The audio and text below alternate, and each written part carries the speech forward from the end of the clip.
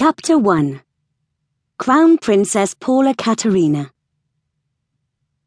My new university is a renovated medieval monastery in Slovakia called Ducis, leader of leaders in Latin. The university is run by professors from all over the world. Monks abandoned it many years ago, not exactly the place an 18-year-old girl wants to be, except I don't have a choice.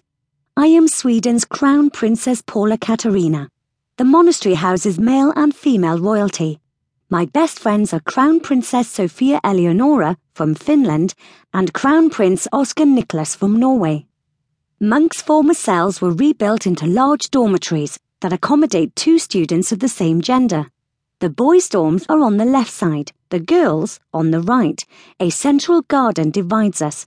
The dining room is by the main entrance. The kitchen and laundry rooms are on the right side. The classrooms are in the back of the monastery. Because students have different religions, the last room on the left, which was double the size of the others, was used by the students who wanted to pray or meditate. Half of the room had perfectly carved wooden benches, the other half was empty, and 3 beautiful chandeliers illuminated medieval castles' paintings. My father, King Richard, and Sophia's father, King Alpati, arranged for us to have the same dorm.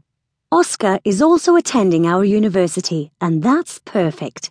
We are the same age and have known each other since we were little. I have been engaged to Crown Prince Dominic Sander from Denmark since I was 6 years old. He will be one more royal in the monastery. Have you seen Dominic yet, Paula? No, I haven't seen him, Sophia, but we agreed via email not to mingle because we are going to get married soon and we want to enjoy our single lives as much as we can. That's an unusual but wonderful pact, Paula. I am glad my fiancé is going to be attending a university in Italy. Oscar feels the same way you do. His fiancé is attending a university in France. Oscar and I are not strong-willed like you, Paula. Dominic has no idea you are not submissive at all. Sophia and I had a good laugh after her statement. She knew me too well. The next day, Sophia and I were getting ready to attend our first diplomatic lesson. Our uniforms consisted of a mid-knee grey skirt, long-sleeved white shirt, and a V-neck pullover with the university's crest. A red and golden crown with a silver medieval sword underneath it. The sword had the university name, Ducis, embroidered in red and gold, and we also wore a grey and navy blue tie, black leather shoes, navy blue socks, and navy blue single-breasted blazer with the crest. Because it was winter, we had to wear a navy blue overcoat with crest too. The boys' uniform was the same as ours, minus the skirt. Chapter 2. Arrogant Fiancé. Professor Kilmer was showing us a chart when 2 students entered the room, disrupting the lesson. I didn't look at them until one name was mentioned.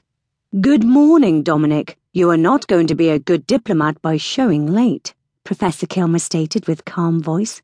I turned around and saw Dominic. He was as blonde as I remember. Suddenly, the boy sitting next to him caught my attention. It was Adriel, the charismatic, smart, handsome boy who was Dominic's age since he was very young. He was a year older than us, so that made him 19. He had light brown hair with cute, messy, uneven layers touching the earlobes. His eyes were light blue. Thank you for your concern, Professor. However, being a crown prince allows me to have others represent me in such boring matters like your lessons, Dominic answered without even looking at Professor Kilmer. Very well, Your Greatness. I hope Adriel does a good job doing your homework and his. Everyone, including me, started laughing at the professor's sarcastic comment. I am sure his class is going to be one of my favourites. Dominic's parents didn't mind paying Adriel's tuition as long as their son achieved passing grades. Your fiancé is an arrogant ass, Paula, Sophia whispered in my ear. I tried very hard not to laugh at her choice of words. When the lesson ended, Sophia and I attended modern languages and later on, world literature. I am glad we are having lunch soon. My stomach is making noises. My stomach is also making embarrassing noises, Sophia. Oh, I forgot to tell you. Oscar called me. He is going to meet us by the garden at 6 p.m.